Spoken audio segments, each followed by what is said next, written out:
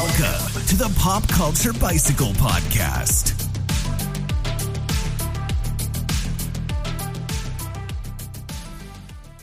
Hello, welcome to the Pop Culture Bicycle Podcast, where we ride you on our handlebars through the very best and sometimes the worst parts of pop culture media. I am your host, Jake, and alongside me is my co-lover, Luke. We got a doozy. We got knife fights. Dookie. We got scandal. We got a scandal that turned into a knife fight. Embezzlement. It's gonna run the gamut. All right. We got some news. More news. A new segment name. Ooh. Temporarily, question mark. All right. For our first piece of news, Betty White passes away. She passed away from natural causes on New Year's Eve at the age of 99. Some of these headlines, kind of pissed me off. Because we're like, we now found out what killed Betty White. Like, she was 99 years old. That's what killed Betty White. What were you expecting? Yeah, I love those articles where it's like, we now found out. And it's like it's like everything that everyone already knew. She passed away from natural causes. If she was like 47, I'd be like, yeah, what did it? But she was 99. We knew. Yeah. The Reaper came. It happens. Yeah, it happened. But people acting like it was too soon. Yeah. Like, she's done so much. Yeah. And she was fucking 99. Yeah. She wasn't 27. I'm not making it to 99. I hope I fucking don't. I'm definitely not Betty White. I mean, I haven't seen her for a little bit, but she seemed pretty spry for a 99-year-old. Yeah, definitely. At least 97, probably the last time I seen her. Like, I watched that Betty White documentary not that long ago. It was a documentary? Documentarian. It showed her... showed her boobs? No.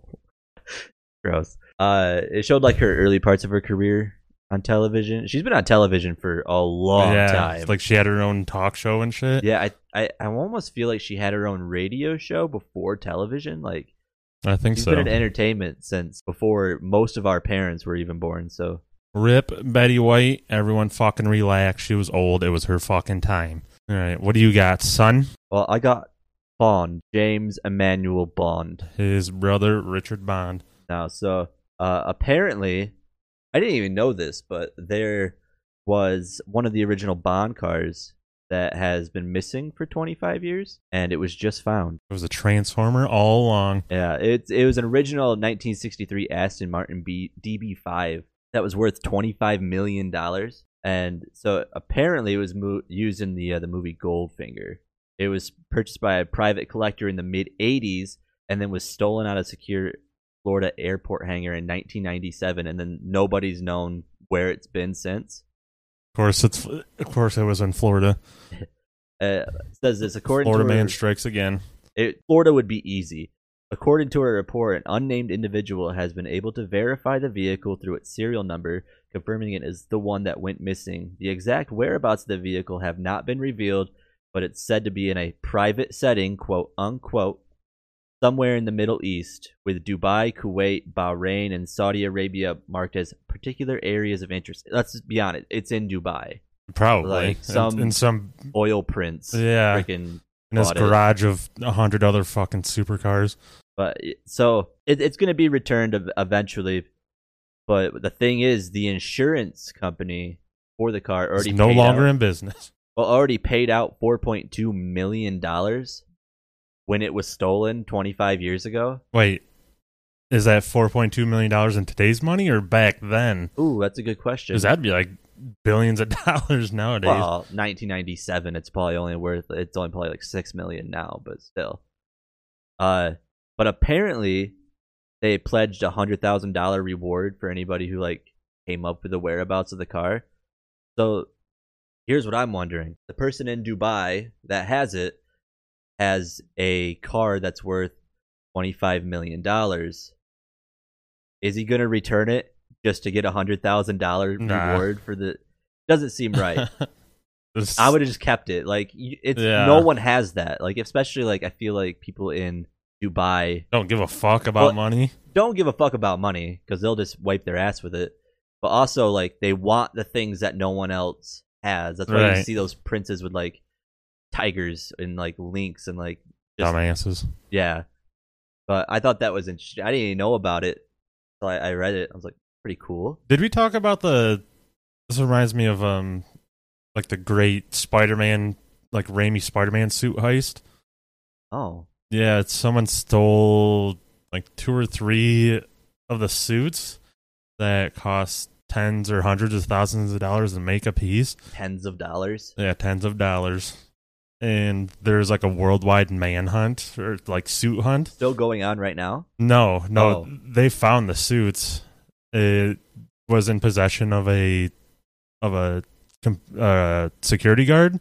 Really? Yeah, that worked for Sony, and they apparently one of the '89 Batman suits went missing too, and it was traced back to that same person. What? Yeah. Was he just hanging on to him, or was he gonna try to sell him black market style? I think he sold one or two of them, to some guy in Dubai, probably. right next to his tiger. Yeah, there's a good video on it on Mr. Sunday Movies YouTube channel. Heck yeah, I'll have to check that out. Yeah. I've never heard about that. Me either until I saw that. I'm like, what the fuck? Yeah. I wonder how many other movie props just go missing. Well, actors steal, like superhero actors and stuff. They'll try to steal like their costumes or parts of their costumes or something. That, but I wonder like how many like stagehands or executive producer, someone just like, oh, I'm gonna take that, Yeah. and it's actually worth a lot of money, but they just were like, oh, I just want to have it up in my living room. Yeah. This would look cute in my living room. Right over my live, laugh, Doc Ock wall hanging. For our next piece of news, we have a rumor that the Flash movie will erase the DCEU. It's reported by a few quote-unquote credible leakers that the Flash movie will erase every movie that Zack Snyder has ever done, along with Affleck as Batman and Cavill as Superman.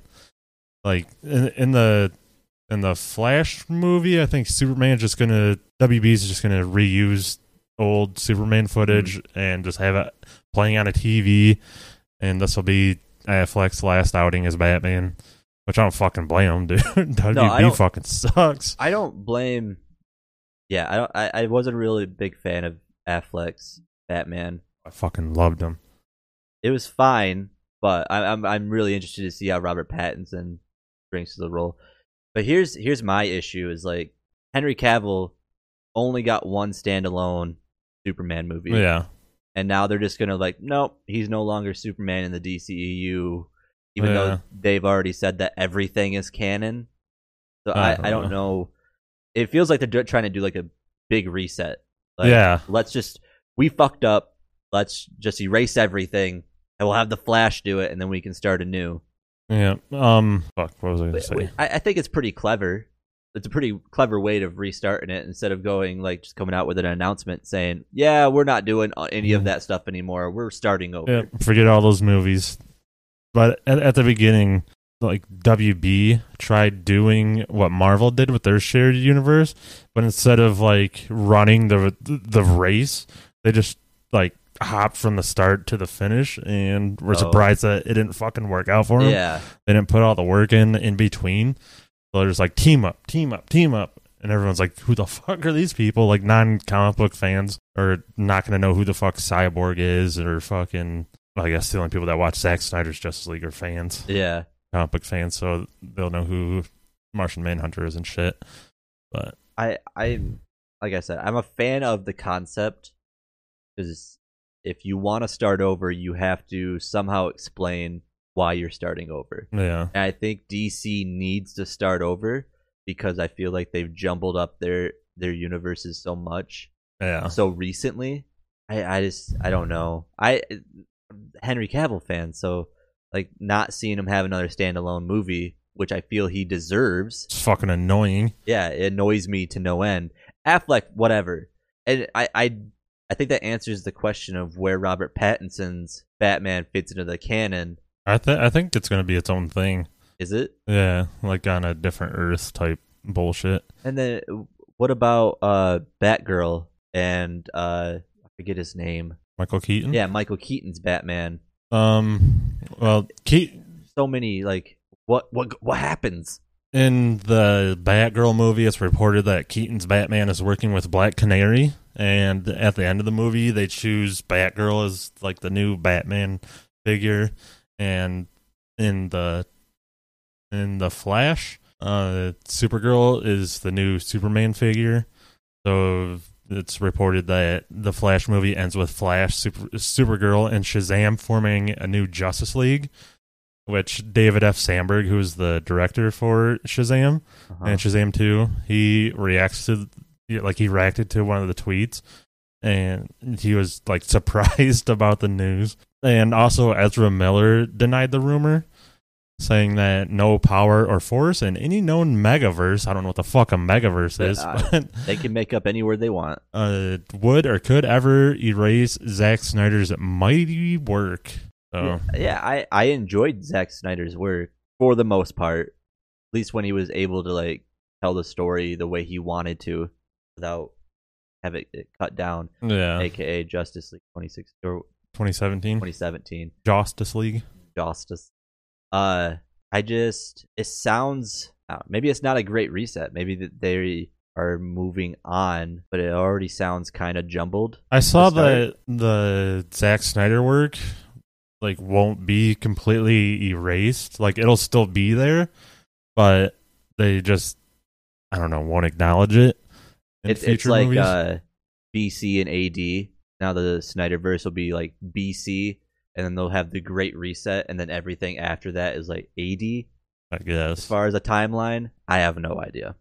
I don't think Warner Brothers has any idea either. Yeah, it's become increasingly obvious that they are kind of building the ship as it's flying. Yeah. They're like, let's just get movies out and we'll explain it later. Yeah, and hope that it makes sense.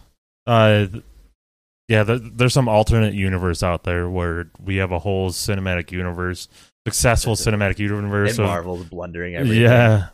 Which sucks because, like, as far as superheroes go, I think Marvel probably has the superior overall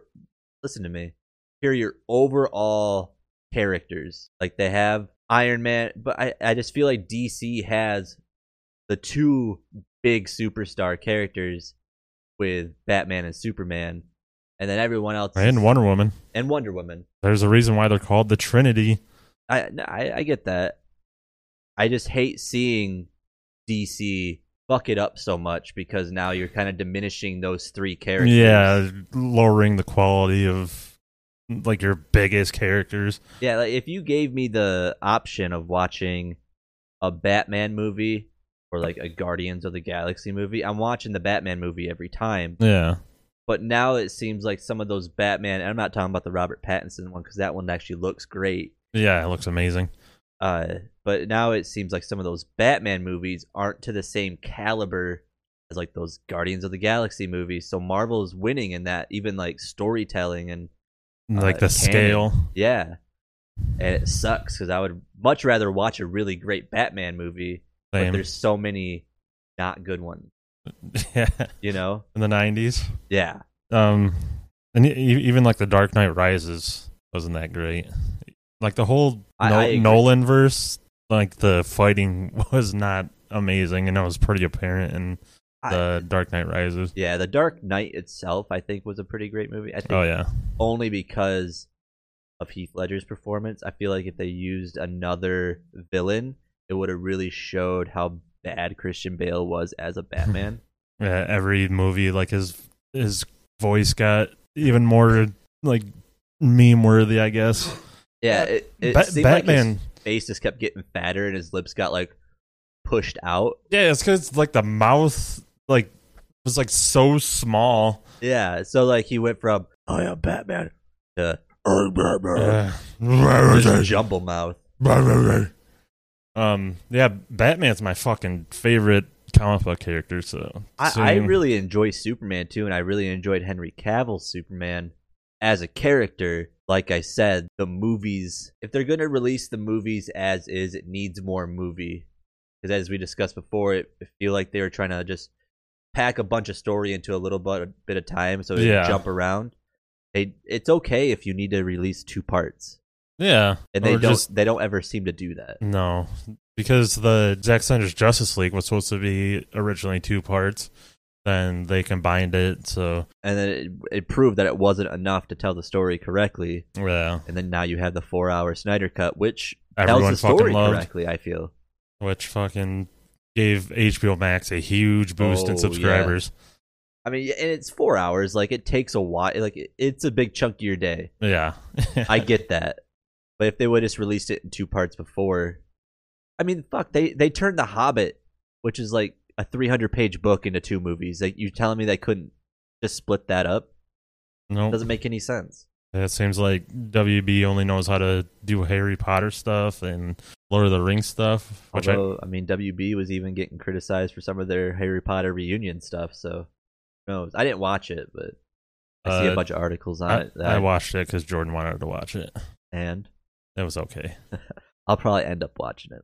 I haven't watched it yet. When the actors were like walking onto the set where they're going to talk to other actors from the movies, from the franchise, it seemed like a lot of fabricated fake happiness, fake positivity. Like they're so happy to be back on whatever set Honestly, they're on. They're probably like, leave it alone. Like, leave us alone. I was Hermione when I was 19 or whatever. Like, I'm not a kid anymore. I want to do other things, even though she hasn't really been much of other things. I mean, she doesn't need to. No, exactly. I mean, even, Daniel Radcliffe has been doing other movies. Like, yeah, I know every time you see him, you're like, oh, that's Harry Potter, just because of the phenomenon that Harry Potter was. Yeah. But, like, he's actually a good actor who does good work. And who stars in some wild movies, too. Which, have you seen the new one?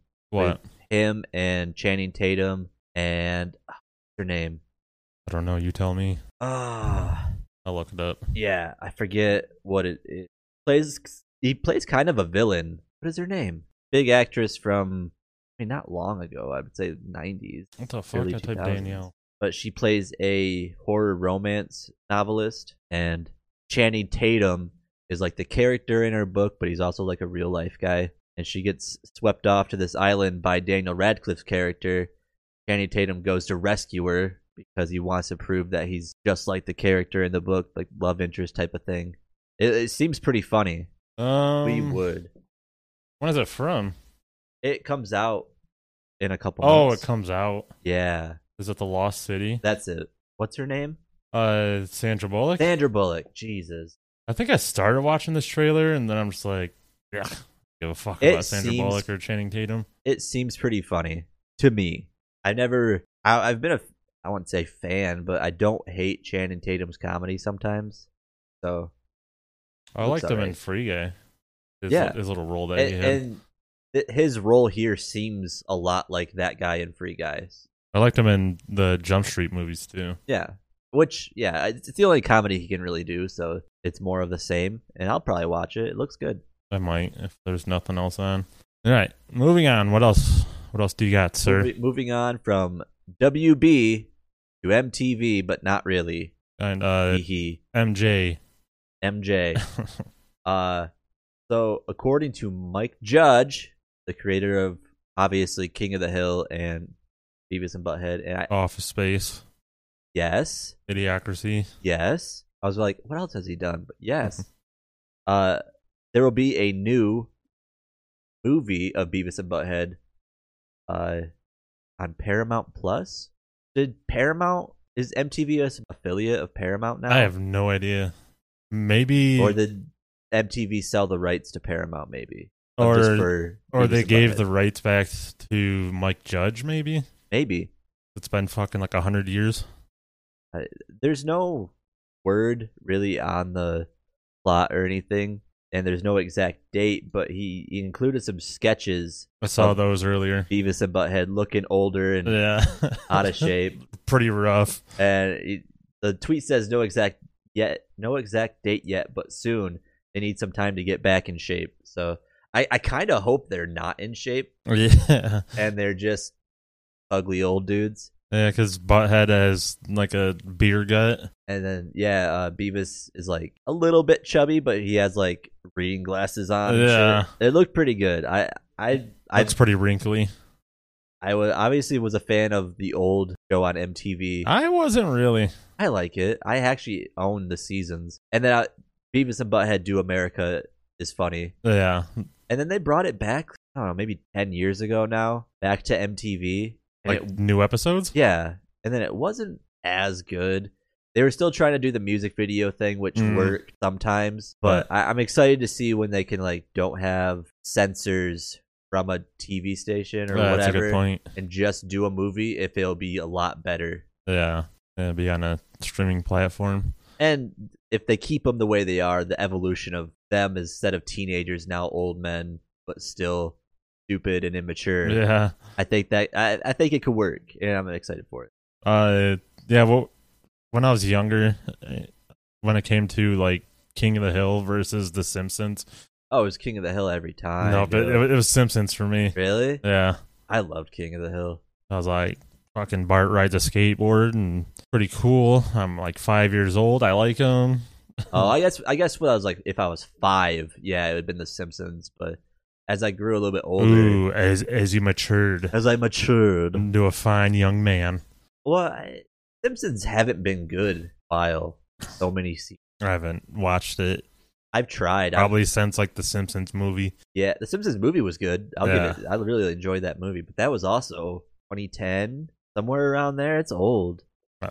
Maybe 2008. Yeah, I was gonna say earlier than 2010. I think. Yeah, it's been a while. How come King of the Hill never got a movie? I mean, kind of did. Hank Hill and I think just Hank Hill, like the precursor to Hank Hill, was in Beavis and Butthead Do America. It was The Voice, yeah, and kind of. I don't know if that's how he based Hank Hill off of, or just he only knows how to do a few voices. 2007. Yeah. So yeah, there you go. It's anything after that was kind of garbage. Yeah. But King of the Hill is kind of in the same boat as like Futurama, where it comes out with new episodes or it's in syndication and then gets canceled off of whatever network it's on, and then every so often they bring it back for some reason. Even Futurama's coming back. Is it? Yeah, on Adult Swim. All right, so we'll get like 3 episodes, and then it'll take a break for 5 years, and then we'll get 4 episodes. Exactly. I liked Futurama. Me too. I didn't really like the Disenchanted or whatever. The other Matt Groening project. Might have given it a shot, but it wasn't probably my cup of tea. I like Futurama. Yeah. Futurama, Simpsons, and way down is Disenchanted. I've never watched it. Okay, so everyone's going to be super devastated about this next piece of news. Sony pushes Morbius' release date back. Michael Morbius, the Jared Leto vampire. Yeah. Are you sad about it? Fuck no. Me neither. That is definitely a movie I'm not going to run out and fucking see at an early fucking viewing. Fucking dogs. I almost feel as if Jared Leto is phoning it in sometimes now. Yeah. Because apparently he was not good in House of Gucci. So I kind of feel as if maybe he's going to phone it in for this. Plus, I don't necessarily know if the hype is there. It's not. So if the hype isn't there, and who knows, I could be wrong. Maybe he puts on a great performance in this because he's been known to do great performances in the past. But I just don't care. Yeah, I don't really care either. I'll probably wait till it comes out on streaming to watch it. Let's be honest. I mean, the last couple trailers, they look okay, but yeah, I don't really care. Didn't this almost have like a multiverse feel to it too? Didn't we discuss that? Where there was like a logo. Michael Keaton reprises his character as Vulture. Well, not Vulture, but his civilian identity. I forgot what the fuck it is. And there's one point where Michael Morbius is like he took someone down, and the person's like, "Who are you?" And he's like, "I am Venom."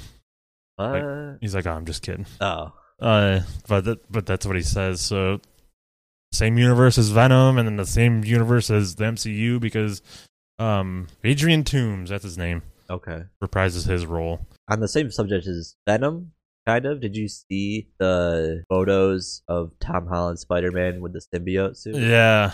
It looks pretty cool. Looks raw and like wet. Yeah. Which looks cool. It looks icky. Yeah. That looks pretty cool. I hope that actually is a thing.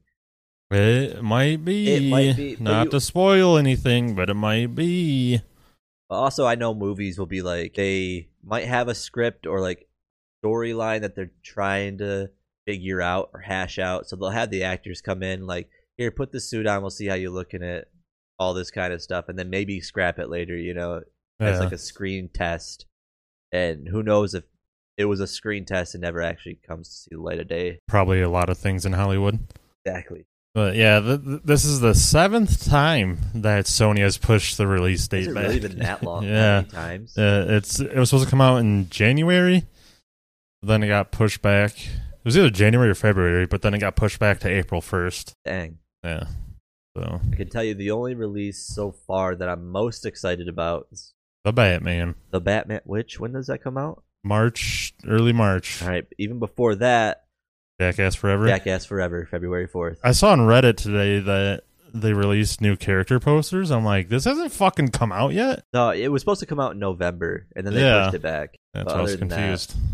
I feel like it was supposed to come out like forever ago. Yeah, we had plans to watch it forever ago, and then they pushed it. Fucking Morbius was initially scheduled to be released July of 2020. Well, that should have been on streaming already. Yeah. That still hasn't come out in theaters. Got anything else for news? That's all I got. Okay. Our next segment, which was called What We're Reading and or Watching, is what we are now calling what, Luke? Spoiler alert! Dun, dun, dun, dun. Let's do that music. Dun, dun, dun, dun. Da-da-da-da. All right. What have you been reading and or watching? I haven't been reading anything. I haven't had time, but I did get an evening, sit down and finally start watching season 2 of The Witcher. How is it? It's good. Have Is you been it? watching it at all? No. Oh, it's Jordan hasn't watched the fucking first season, Oh. and the only time I really watch anything is when we watch stuff together. Did you so watch the first season too? yeah, All right. So, yeah, it's really good. I know this is called spoiler alert, but it kind of takes the first 3 episodes to really get into how the story. oh really? Yeah, but it isn't just filler. Like, there is things going on, but the story doesn't really start showing itself until about the 3rd episode. I haven't started the 4th episode yet, but I will Me tell either. you, spoiler alert, that he is now training Princess Cirilla, Ciri, Yeah. to be a Witcher, and that kind of just started. Like, I think episode 2, episode 3 is where it really is like, I know she starts really getting into the training more. I saw that before season 2 was released. Netflix released a clip of her on this platform where she has to like not get hit by these things, Yep. like swinging back and forth, and she does. It's just like, I could do that. Yeah, I believe that was episode 2, but yeah, Get your shit together. it's good. And all the characters, I mean, you haven't lost anything. They haven't changed who they were, so you kind of can just jump right back in, not feel like, what's going on? Although at first it's been so long in between the seasons that at first I was like, what the fuck happened in the last episode? I can't remember. And then it finally worked back. I'm Yeah. excited to watch more of it. for Talk sure. about fucking long time periods between seasons. Fucking Stranger Things, season 3 and season 4. Yeah, when is that supposed? When is season 4 supposed to debut? I don't think there's a release date still. Wow, I feel like it's gonna be like summer, Probably. somewhere around there. That's what they did with season 3. Was released date on like the 4th of July. Yeah, I really enjoyed it, honestly. I fucking loved it. But now I feel, and maybe once I start watching it, I'll be like, this is why I loved it. I feel like there's been so much time in between season 3 and season 4 that my excitement has kind of died for it. I can see that. Yeah. Like, I'm not super stoked to watch season 4, but I know once I probably start watching it, I'll be like, this is exactly why I love this show. Yeah. Forgot how fucking amazing this Yeah. was. I've been slowly chipping away at The Shining. Hell yeah. I think I've read like 3 pages. oh, it's like 20 pages. Nice. Yeah. The hotel is like really talking to Jack now, like making him think that he is in like all the times at once Oh, really? in like the ballroom. That's what I love about books compared to movies. Like, they, Flesh things out. yeah. at its own pace instead of having to keep it like under 2 hours. Yeah, even though I feel like The Shining was a longer movie, especially for its time. Yeah, I agree. But The Shining, the book is thick as fuck, isn't it? Yeah. Yeah, so like there's a bunch of story that they weren't able to tell. I did watch Don't Look Up. How was it? It was pretty good. I had no expectations going into it, so maybe that's what helped me enjoy it. I've read articles on it. I haven't watched it yet, obviously. It's directed by Adam McKay, who directed Vice, which is about Dick Cheney, and Anchorman and Step Brothers, among other things. Ooh, okay. And it stars Leonardo DiCaprio, Jennifer Lawrence, Meryl Streep, Kate Blanchett, Jonah Hill, Mark Rylance. Mark Rylance is Halliday from Ready Player One, the movie. Oh, okay. Tyler Perry, Timothy Chalamet, Ron Perlman, and even more fucking people. That's a cast. Yeah. Holy shit! I didn't know Jonah Hill was in it. Yeah. That's cool. He plays. I don't know. He's in. His mom is Meryl Streep's character, who was the president. Oh. So he's like in her cabinet. He's the one that like carries around the nuclear codes.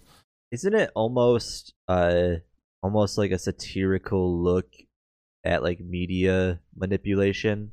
That's what I hear. It's not really a satirical look. It's like it's straight up just folded in your face. Yeah, it's about two low-level astronomers from MSU, Michigan State University, and they must go on a giant media tour to warn mankind of an approaching comet that will destroy planet Earth. And the comet is a not so like subtle cover for climate change. Okay. Yeah. The film like feels too relatable because people pass it off as fake news. Yeah, like, for sure. Like they pass off fucking. Is it the media itself saying like it's not a thing? Yeah, and that's the whole point of Don't Look Up, because if you look up, you'll actually see this, but we're telling you not to. So yeah, I think Meryl Streep's president character, she plays like President Orlean. She goes on a re-election tour or something, and she starts a campaign of Don't Look Up because Leonardo DiCaprio's character is like, just look up and you'll fucking see the meteor. Heck yeah. And they start the whole Don't Look Up. That makes sense because Leo's been a big like climate change almost activist. So it makes sense that he'd want to play in the role of like, look, this is happening. And I guess you need a movie with a big star-studded cast on Netflix for people to like get the point. But also people are stupid, so they'll probably be like, it's just a funny movie, I don't know. Yeah, and people would be like, oh yeah, no, that movie looks stupid. I'll say it right now. I'm going to take this stance. Climate change is real. Climate change is real. So are comets. Comets are real. Comets are real. Yeah, it definitely exceeded my expectations, which were pretty much non-existent. Nothing. So it was better than nothing. Yeah. Mark Rylance, he plays a character that's like Zuckerberg, Musk, Bezos. Oh fuck, who's the leader of Virgin Airlines? No, of a cult. Fucking Applewhite. Oh, yeah. Who? Children of God cult, right? Yeah, the Heaven's Gate. Yeah, Heaven's Gate. Yeah. Yeah. I want to say it's like Mark Applewhite or some shit. It's M something. Yeah. It's like all those people rolled into one. And it's pretty annoying. Marshall. Yeah, Marshall Applewhite. Yeah. Yeah, the government, like all the governments get together and they're like, oh, we can fucking launch all these rockets and blow up the comet. And then Mark Rylance's character is like, wait, there's a bunch of like valuable resources inside that comet that are worth like billions of dollars. Oh, Jesus. So we should send my technology up there and mine it. And yeah, that feels like it really happened. Like Elon Musk would send up fucking some robots to. I almost feel like it was either NASA or SpaceX has already sent up a asteroid mining spaceship. I feel like that's already a thing, or is gonna be a thing. Like I think I read an article on it or heard a news story. It sounds familiar. And I did not expect this, but Timothy Chalamet was funny in this movie. Really? Yeah, like he plays like this Gen Xer who does and says like Gen X things, and but he's also like a genuine person. Okay. Yeah. I'll have to check it out. I see it every time I get on Netflix. It is on Netflix. Yeah, it's on Netflix. And yeah, I like Leo movies, so I was like, I gotta check that one out. I just haven't had a chance to. Yeah, I recommend it if you have some time to kill. Out of 5 comets, how many comets do you give it? 3.8. 3.8 comets. You heard it here first, folks. Yeah, good movie. Good movie. Speaking of good movies, are you guys ready? You ready? I'm ready. I'm not ready. All right, get ready. I don't think I'll ever be ready. Yeah, but all right, we're going without you. Get ready for the real good movie of the week. Real good movie of the week. All right. So a couple weeks ago, we were given Gremlins, and then last week we, by happenstance, were given Gremlins 2, The New Batch. This movie is a fucking ride, dude. Yeah. Holy crap. This was done by WB? Yep. Makes sense. Yeah. Well, I mean, it starts out with Daffy beating up bugs and wanting to be on the WB logo. I that's right. I just feel like they were like, let's put as much of our IP as possible into this movie. It was a good movie. And we'll see you guys next week. That's it. All right, so the Gremlins are back, and this time they've taken control of a New York City media mogul's high-tech skyscraper.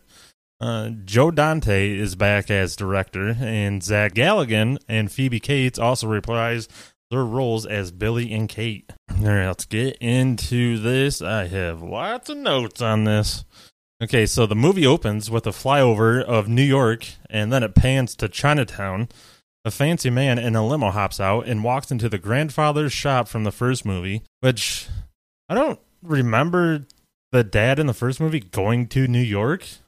Yeah, I thought he was traveling and was in China, and that's where the shop was. I just thought it Could was have been wrong, though. in Kingston Falls or somewhere close. So I didn't know you fucking went all the way to fucking New York. They bring in a TV and they play a recording of media mogul Daniel Clamp, played by John Glover, who is Lionel Luthor from Smallville. Oh, really? Yeah, Lex Luthor's dad. Nice. That they created for the show Smallville. He says he wants to buy up the grandfather's shop so he can knock down all the buildings and build a Chinese-themed business center. The grandfather refuses Daniel's offer. It then cuts to 6 weeks later. There is a news report of the grandfather's death, so that means Daniel can demolish all of the buildings in the area to build his business center. Gizmo is still inside the shop when they start demolition, because why wouldn't they check the shop fucking beforehand? Right. He escapes and then is captured by some random person.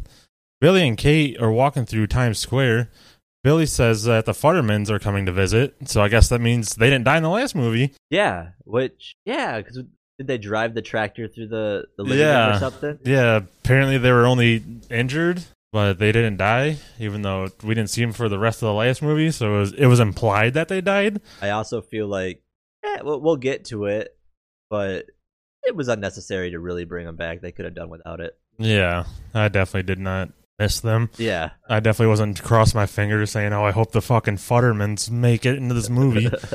Billy is working at Daniel Clamp's business, Clamp Industries. Daniel is unhappy working there, saying that he would have been already promoted at the bank back in Kingston Falls. As Billy and Kate... Would he be, though? I mean, they didn't really like him. Yeah. Let's be honest. Yeah, Judge Reinhold definitely did not like him. As Billy and Kate are walking inside, Kate gets rudely shoved aside by some random dude for some reason.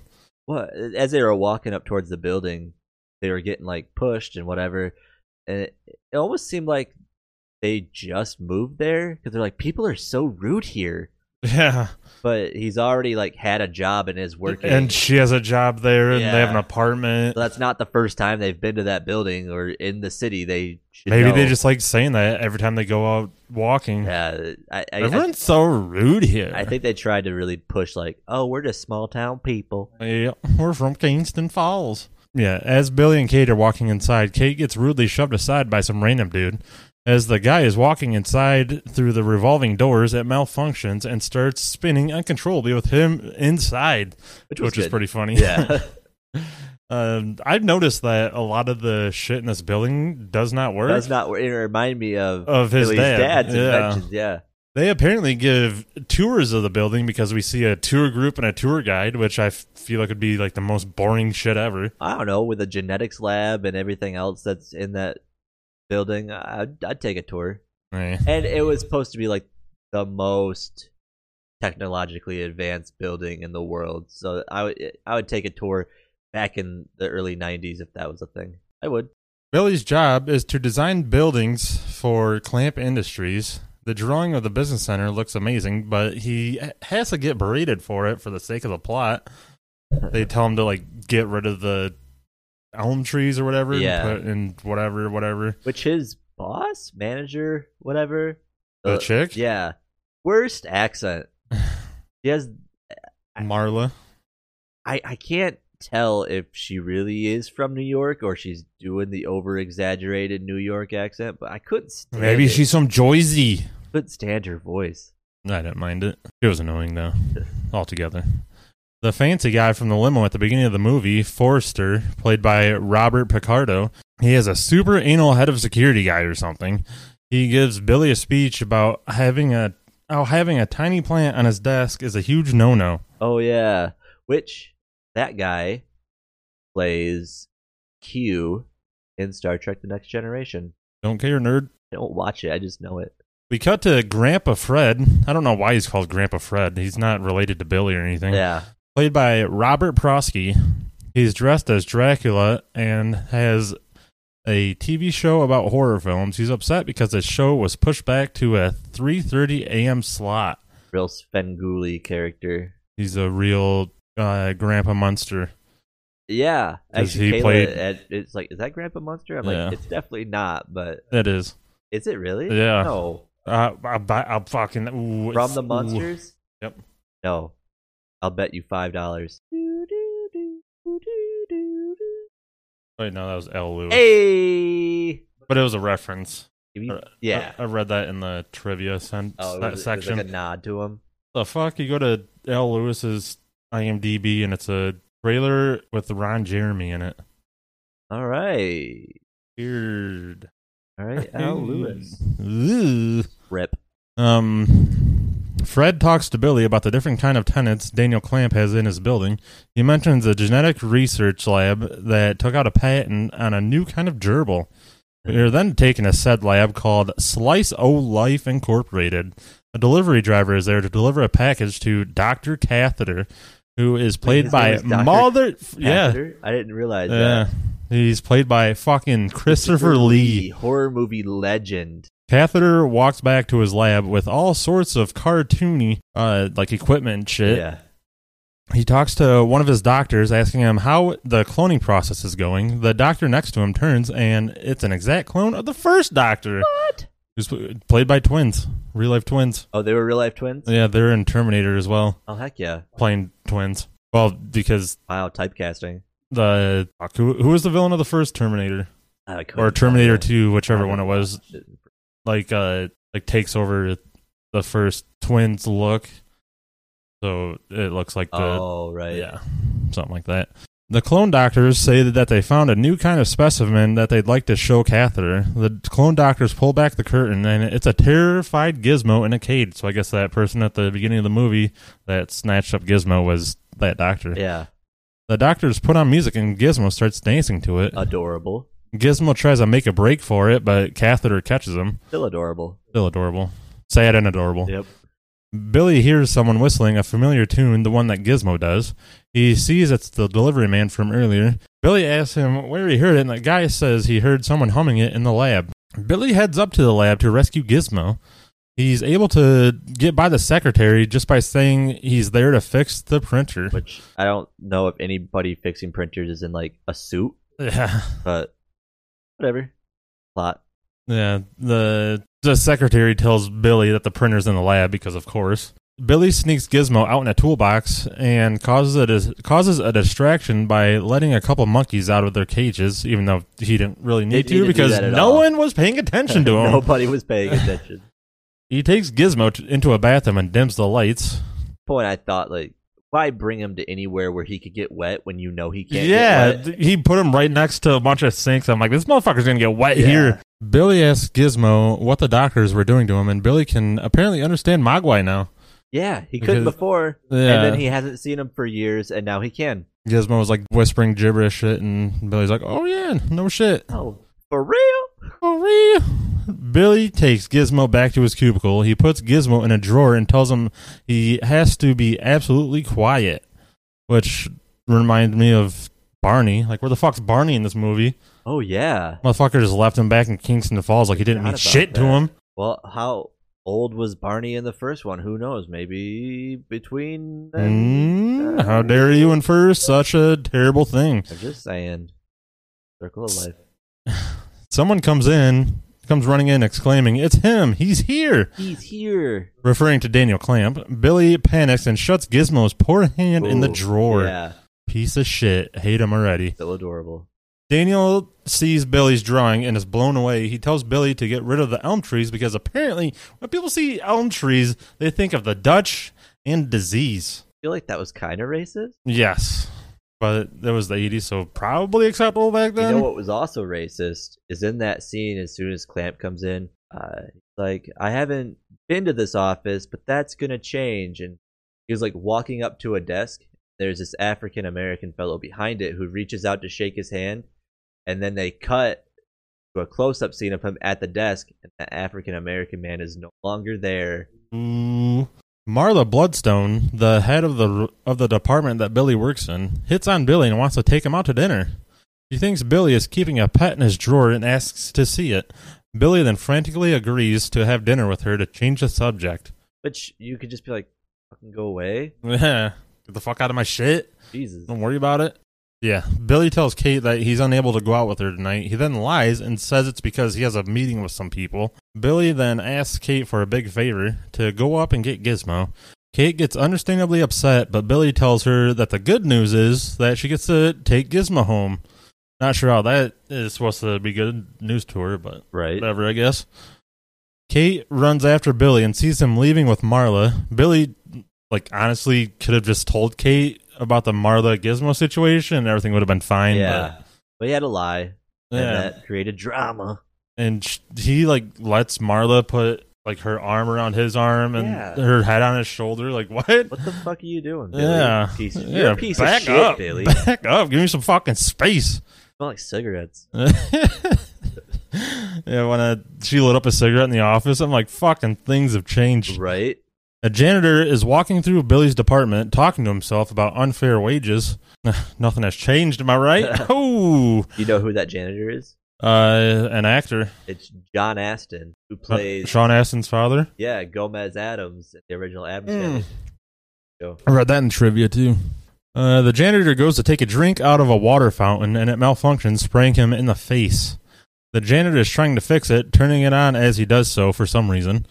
Gizmo is standing super close by, and the water gets awfully close to him. Gizmo runs away. The janitor turns the fountain back on, and the water is shooting even farther. This guy is fucking terrible at his job. He's just making it worse. Now you know why you don't get paid good wages. Yeah. You're bad. Yeah, the water sprays all over Daniel's drawing, and then the water, like, falls down and lands on Gizmo's head. So... and then the janitor is like, fuck it, and then gives up on fixing it and just takes off. Like, as in the first movie, if you get the Mogwai wet, then little balls of fur start fucking jumping off of you, and pretty gross. Why is it that instead of a Gizmo, I know for the sake of the movie, why is it their personality changes? Offspring. Is your personality the same as your parents? Well, no, but I don't think my kids are inherently evil either. You don't know that. That's true. There's still time. It's 10 a.m. Do you know where your kids are? Yeah, so the new Mogwai start coming to life. We are introduced to the new Stripe, Yeah. which is called Mohawk in this movie. Mohawk and the other Mogwai corner Gizmo, steal his little armband, and shove him into a vent. What was the armband from? I don't know. They didn't ever make a point to show him getting the armband. I think Billy mentioned something about the grandfather in the antique shop. Something to do with him. Like maybe they had like a matching armband or some maybe. shit. Or the grandfather gave it to him. I don't know. Kate goes to get Gizmo and mistakenly takes one of the new gremlin while Gizmo is stuck in the vents. The other gremlin are in the lobby and apparently are able to go about undetected. Yeah. Nobody sees him for some reason. Billy and Marla are at dinner talking about promotions and whatnot. She then proceeds to put her foot on Billy's crotch. Billy understandably panics and leaves, but not before Marla tries to kiss Billy on the lips. Then Billy arrives home with Marla's lipstick on his cheek. Like at any point, you just didn't see a mirror or reflection of yourself. Sure. He says that the gremlin Kate took home is not Gizmo, and they have to go take it back to the office. As they're getting ready to leave, the Futtermans show up, and Mrs. Futterman blinds Kate with her camera flash for some crazy person reason. Billy and Kate go back to the office, where the gremlins have revealed themselves to people in an ice cream shop. Kate and Billy shut off the water so the gremlins can't multiply. They're caught by a security guard that pulls a loaded fucking gun on Billy. I mean, it still rings true. Yeah. Especially in like 80s New York. Yeah. Oh, yeah, for sure. The camera then pans up, and we see the gremlins in their gremlin cocoons. Gizmo is walking through the vents. He falls down a pipe that just happens to be exactly where the gremlin cocoons are. How convenient. Yeah. One of the newly hatched gremlin taps Gizmo on the head and proceeds to pull him around a corner where Gizmo gets beat up to a cartoon brawl sound effects. It is apparently the next day when Billy and Kate arrive back at the Clamp building because Marla cuts in between Billy and Kate and says, "Good morning, Billy," while caressing him in front of Kate. I love that the building is in danger. They're like, let's go home and get a good night of sleep. We'll resume in the morning. Even though I don't know, did they tell the firemen to leave and then they left as well? Or, I don't know, did they fucking stay home? Unresolved. Billy tries to tell Forrester about it, and Forrester, of course, blows him off. We then cut to Kate giving a tour of the Clamp building. People love tours of office buildings in this movie. Kate takes the tour group into a taping of a cooking show where the host is making some bologna bean dip roll-ups, which sound fucking disgusting. Yeah, it does. Billy is processed cheese product or whatever. Billy is getting made fun of by some people in a TV control room about the Mogwais, but they do ask some valid questions, like what if one of them is eating something before midnight but a seed gets stuck in their teeth? And what if they're eating on an airplane and they cross a time zone? I feel like those were like questions that everyone fucking had after the first one, and they're like, throw them in there. Yeah, this fucking movie, this movie's so meta. So meta. It breaks the fucking fourth wall so many times. There's another part that I really enjoy coming up that's pretty meta. Then Mohawk jumps out of the control board and starts attacking a person while everyone else just stands there and watches. Right? Mohawk then proceeds to knock that person out somehow. Billy scares Mohawk away with a flashlight. We then cut back to the chef lady whose name is Marge, and she's getting wasted on her show off of cooking cherry while making a giant pot of tuna noodle cheese product chowder surprise. That's not even me making that up. That was literally what it was. Yeah, in the fucking script. Terrible. After the lights fluctuate, Marge opens her giant pot of delicious garbage and out pops the hyper gremlin that Kate mistakenly took home earlier. Marge gets attacked by another gremlin in a cupboard and a dumb gremlin wearing a tiny chef's hat and an apron. Then it starts chucking eggs at her. The one chucking eggs at her was huge. Yeah. It was a massive gremlin. Yeah, they definitely got a bigger budget for more costumes. Yeah, and different looking gremlins. Marge grabs the cooking cherry and gets the fuck out of there. The smart gremlin sticks some metal in a microwave, causing it to explode, setting off the water sprinklers. The gremlins in the studio start bubbling and hatching more gremlins. It was cool with the hatching of the gremlins, because in the first one, when Stripe jumps in the pool, they just kind of zoom out and they just see lights flickering and then you know what's happening. This one, you saw like their backs bubbling and you saw the little gremlins coming out of the back bubbles. It was cool. It was a good effect. Yep, I agree. In the control room, we see that the whole building is going haywire and Mohawk is torturing Gizmo with the copy machine. We cut to Clamp in his gloomy-ass-looking office on the top floor. His secretary, Betty, is shredding some mail in a paper shredder. I put my notes. I'm sure that'll be of use soon. Yep. A gremlin puts a mousetrap on Betty's sandwich, and she disappears to somewhere after taking a bite and the mousetrap going off. She just straight up fucking disappears. I'm out of here. The gremlins attack Clamp. Clamp puts the gremlin in the paper shredder. Oh, wink, wink, told you. The gremlin breaks the fourth wall by staring directly into the camera and then proceeds to scream in a cartoonish manner. Billy tells Clamp that they need to get everyone out of the building before sundown and that when it gets dark out, the gremlins will wreak havoc on New York City. Forrester cuts Billy off and tells Clamp that Billy should be in custody because he's dangerous. Luckily for Billy, Clamp agrees and says that the gremlin that attacked him is dangerous. I actually enjoyed Clamp as a character. Yeah, in the original script, he was supposed to be like a lot more evil. Oh, really? Yeah, like a la fucking Trump, I guess.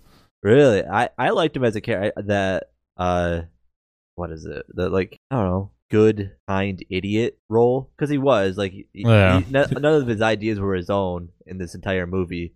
And a lot of things didn't work in his fucking building. Yeah. But, like, I thought he was, like, a kind, genuine character. I actually enjoyed watching him on screen. Usually when you see a big boss guy, you fucking hate him, but I like him. Yeah, I agree. Kate gets attacked in the elevator by the gremlins, punching through the solid metal. Another gremlin messes with the elevator lift controls and drops the elevator to the bottom floor. Kate is then somehow able to be unharmed. Yeah. I guess that movie didn't have like the safety shit that normal elevators have. If they get over like a certain velocity, they lock up or whatever. If an elevator starts free falling, then like the emergency brakes will kick on.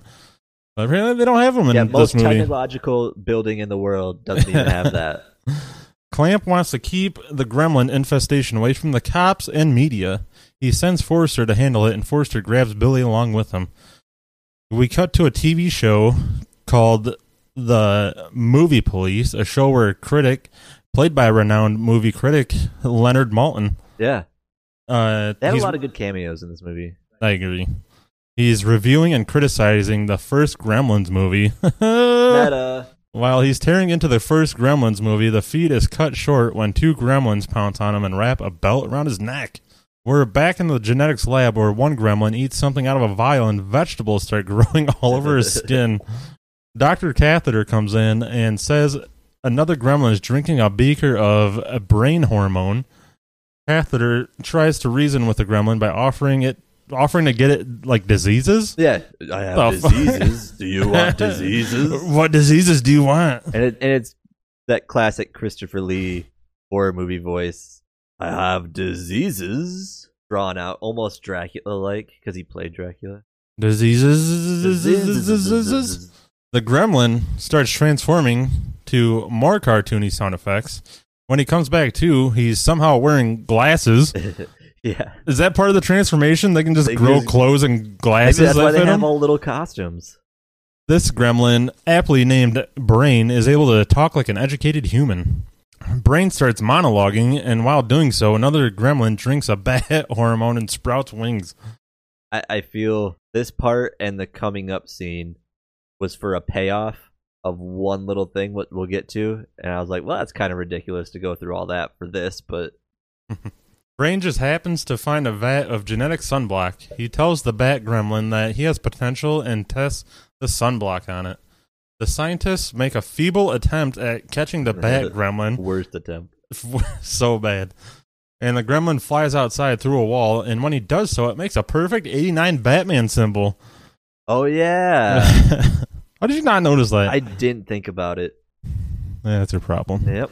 The gremlin flies around the city in broad daylight, so it's safe to assume the sunblock works. The gremlins continue to wreak havoc on the Clamp building, attacking anything and everyone. Kate is running around frantically, but then she gets stopped by a trench coat wearing gremlin that The same one. calls back to the first movie by opening his coat and quote unquote flashing her.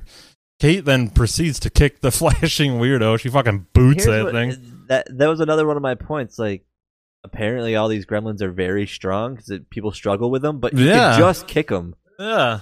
She has no problem kicking them, but people just can't like push gremlins off of them. It doesn't make any sense. Kate pulls the least alarming fire alarm to get everyone out of the building. It's like this calm voice. It's like, the building is on fire. Yeah, it was like, please use the nearest exit. It was something like, fire. One of the modern wonders. Like, the Futtermans are checking out a cathedral when they're attacked by the Bat Gremlin. The Gremlin attacks Mr. Futterman down a sidewalk where all the people around him look at him like he's crazy. Yeah. Like they didn't know what was going on around him, that there was like filming and shit. There was also people just walking as if nothing's happening. As if there's not flying gremlin and a dude wrestling with it. Like, how could you not look at that? Yeah, then the citizens just stand around and do nothing while Mr. Futterman is being attacked. Mr. Futterman is able to cover the gremlin in wet cement. The gremlin then flies to the top of the cathedral where it turns to stone like a gargoyle. That was the payoff. Another fucking... That whole thing in the genetics lab with the sunscreen and the bat was simply so that they could turn it into a gargoyle. That was it. Like... That entire scene didn't need to be needed. Bill enjoyed it. It was fine. Now we see some gremlins in a toy store where we get some nice Lego product placement when one of the gremlins builds a Lego gremlin that somehow has the full Lego logo in the middle of its chest. Yep. Nice big Lego logo, too. Mohawk constructs a toy train to run into poor Gizmo that is tied to the tracks. Billy and Forrester run to the genetics lab where they ask Dr. Catheter what's going on as there are animals and people running everywhere. The movie starts glitching and slowing down and speeding up. The film burns away when we see two gremlins in front of the movie projector cackling and making shadow puppets. This actually got me for a second. I was like, what is going on? Yeah, I was like... Because like the sound started warping a little bit, and I was like, what? Yeah, is there something wrong with this copy? Yeah. This digital copy of Gremlins on HBO Max? And then when the film like burnt up, I was like, oh, okay, this makes more sense. The Gremlins put on an X-rated movie called Volleyball Holiday. I thought that was hilarious.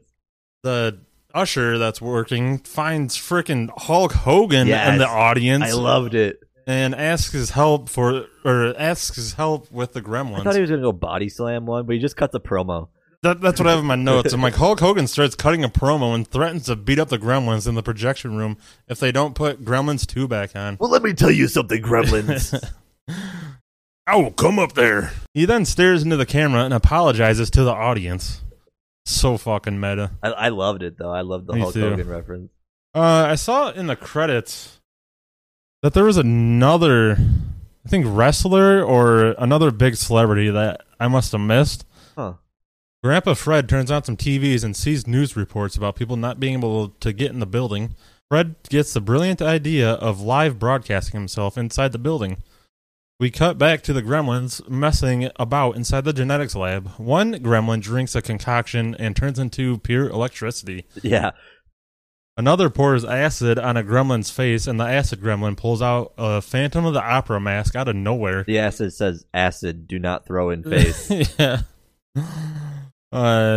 There is then a busty gremlin that's just uncomfortable to look at. Forrester, Billy, and Catheter go back to the lab. Billy asks if Catheter has any bright lights, to which Catheter replies no, but he has some small assault weapons. Why do you have assault weapons? While Billy and Catheter are grabbing the weapons, Forrester is sexually assaulted by the busty gremlin. He's molested. Which that gremlin proceeds to hump Forrester's leg. Yeah, okay, so she does hump his leg. Yeah. Okay, I was like, is she humping his leg? Catheter is attacked and electrocuted to death by the electricity gremlin. Gremlin comes in with an appropriately sized Uzi and starts shooting up the place, so I guess Catheter literally meant... Small assault weapons. Small assault weapons. Mohawk grabs a beaker with a sticker of a spider on it and proceeds to drink it. Gizmo is able to finally free himself from the toy railroad tracks. Nailed it. Clamp is fresh out of the shower because you obviously want to shower when your building's overrun by monsters. I was wondering about that too. But also at the same time, I would not want to be covered in fucking gremlin guts. Checks out. And Clamp sees Grandpa Fred broadcasting live on the TV. We cut back to Gizmo lifting tiny weights, and then he falls to the floor. I was like, oh, fuck, we're going to get a fucking 80s montage. Yeah, I thought so, too. It just kind of has little scenes, though, which I still enjoyed, but I was hoping for, like, you're the best. They're probably can afford the rights to it. Mohawk drinks a spider serum and transforms to some sweet metal music. Hell yeah. Which, Slayer. It was Slayer. Was it? Yeah. Nice. Billy runs back to Forrester's office where he sees the electric gremlin coming out of an outlet. Billy grabs a phone headset and is somehow able to trap the gremlin in the phone. Like, how did you know that would fucking work? He didn't. How did you know that the fucking electricity gremlin would just fly right at the headset? He didn't. It worked out, I guess. Billy gets the idea to set all of the clocks in the building ahead 3 hours to trick the gremlins into thinking the sun has gone down to gather all of them in the lobby. Clamp goes beep boop beep with some random buttons. He tells Billy that sunset is at 7:32, and Billy says to set the clocks at 4:20. Yeah, bro. Billy tells Clamp that he has to handle it from the outside of the building. Clamp gets excited about that because he gets to use a secret entrance. I would have got excited about that, dude, to be honest with you. Marla is wandering around, wondering where everyone is. She then gets tangled up in giant spider webs. Clamp arrives outside and gets swarmed by reporters. Mr. Futterman uses the chance to use Clamp's secret entrance to get inside while everyone is distracted. Real quick, I feel like Marla didn't know things were going on inside the building. Where the fuck was she? She was walking around. She's like, hello, I need light at my whatever. And I was like, do you not know that the whole building is being overrun right now? He's like, does anyone even work here? Yeah. Billy thinks he hears Gizmo, so he goes into a room and gets bonked on the head and knocked out. We see Gizmo channeling his inner Rambo and fashions a homemade bow. Grandpa Fred is interviewing Brain on live TV. He asks Brain what him and the rest of the gremlins want. Brain says he wants civilization. Clamp's idea is to trick the gremlins by covering the front of the building with a giant curtain that has a fake-ass moon and stars on it. Where did they get that in such short notice? I don't know. Hey, New York, baby. New York, baby. Billy wakes up tied to a dentist chair. The crazy hyper gremlin comes at Billy with a drill. Mr. Futterman runs in and saves Billy by shining the dentist light on the gremlin, and the gremlin takes off. Kate is walking around and hears Marla calling for help. Marla is caught in the spider's web and threatens to leave Marla there. I would have. I would have too. No, I wouldn't have. I couldn't have. I'd think about it real hard. You thought about it? I thought about it. You can go find the actor and tie her up in some spider webs. Marla lies and says that the dinner between her and Billy was strictly business. She then comes clean and says it wasn't and apologizes. Yeah, she didn't even get to first base. Nope. Kate cuts Marla down, and the creepy-ass Mohawk spider comes crawling around the corner. Kate and Marla are about to be attacked by Mohawk, but then Gizmo comes busting out of the vent. He lights his homemade Molotov arrow and fires it at Mohawk, setting him on fire. Which was also, it was cool and adorable. Billy is worried that the gremlins will get out, and Mr. Futterman tells Billy not to give up. Futterman mentions that Lincoln didn't give up, which triggers Kate. Yeah. Oh, yeah. This was the other meta part that I really enjoyed. Kate says that something bad happened to her on Lincoln's birthday. When she was 6 or 7, she had the day off from school, and her mom let her go to the park. Kate's mom made her a peanut butter and jelly sandwich. She says that a man with a beard and a hat was there, and then Billy cuts her off, saying they don't have time for her story now. I love it. That's what they should have did in the first movie, so I love that they included it in the second. Yeah, put in my notes. I guess people didn't like the stupid-ass Santa story from the first movie. It didn't make sense in the situation. Billy's like, babe, we don't have time for this right now. I loved it. That was my favorite part of the whole movie, honestly. I thought that they were going to fucking go through with the whole story. I was fucking like, what the fuck? Are you serious? All the gremlins are gathered in the lobby, excited to leave, and Brain starts singing New York, New York by Frank Sinatra. All the gremlins start forming a musical number with the weird busty gremlin leading it, which never pays off. Nope. Because they don't actually fucking perform it. Other gremlins are forming plans and gathering weapons for when they leave the building. Clamp is about to drop the giant curtain when the fastest moving storm in history rolls in and darkens the sky. Billy tells Futterman to grab a hose and aim it at the building. He tells Kate to find a box to put Gizmo in so he doesn't get wet, which he fucking just finds a cardboard box that'll fucking deteriorate when it, like, especially because it's a fucking like fireman's hose. Fireman turns on the hose and drenches the gremlins. Which, when I saw this, I was like, "What the fuck are you doing?" Motherfuckers lost their mind. The electric gremlin was apparently on hold in Clamp's phone this whole time, so Billy transfers the call to the lobby and unleashes the gremlin, which electrocutes all the gremlins in the lobby. Which, for no reason, should he have known that it worked. Yeah. So you're taking a risk of getting a lot more gremlins. The logic. The 80s logic. Clamp comes running in with a gun and a SWAT team. He sees all the gremlins are dead, so he starts yelling at Fred, but quickly makes him a news anchor on the 6 p.m. news. Like, who gave this dude a SWAT outfit and a fucking gun? He's just a businessman. He has no reason doing that. Marla and Clamp fall in love out of nowhere, and he promotes her to head of public relations. Clamp says he wants to make dolls in a giant Thanksgiving Day flow of Gizmo. Not a bad idea. Pretty good idea. But it's probably like a Furby thing. Yeah, that's why he's the boss. Forrester calls Clamp to tell him he's stuck on a top floor. The lights of the room Forrester is in dim, and the busty gremlin walks towards him in a wedding dress. Forrester backs away scared, but his mood quickly changes to him seemingly falling for the gremlin. I was like, did you just have sex with the gremlin? Dude's a fucking weirdo. The end.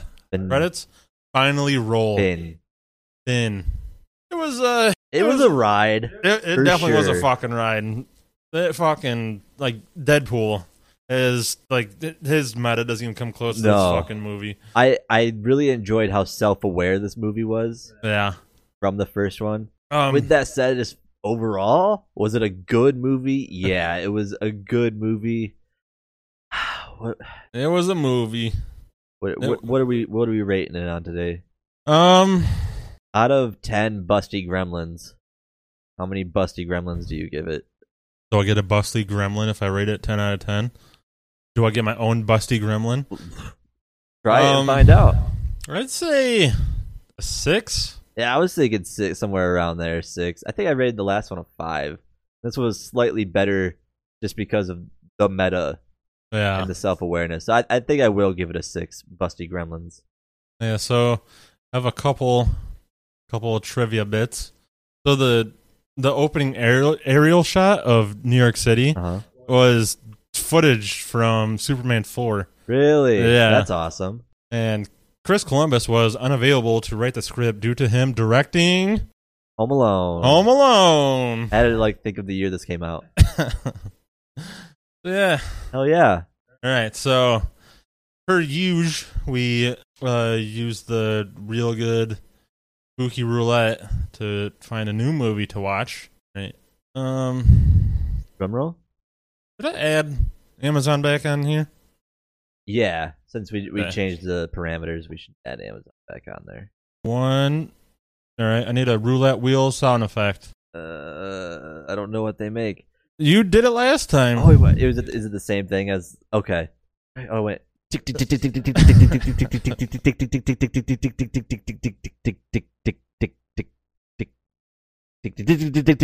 Shining. Oh, The Shining. Yeah, you were right. 2.5 hours. Yeah, it's a long movie. That's cool. I actually started watching this not that long ago, so I can just resume it.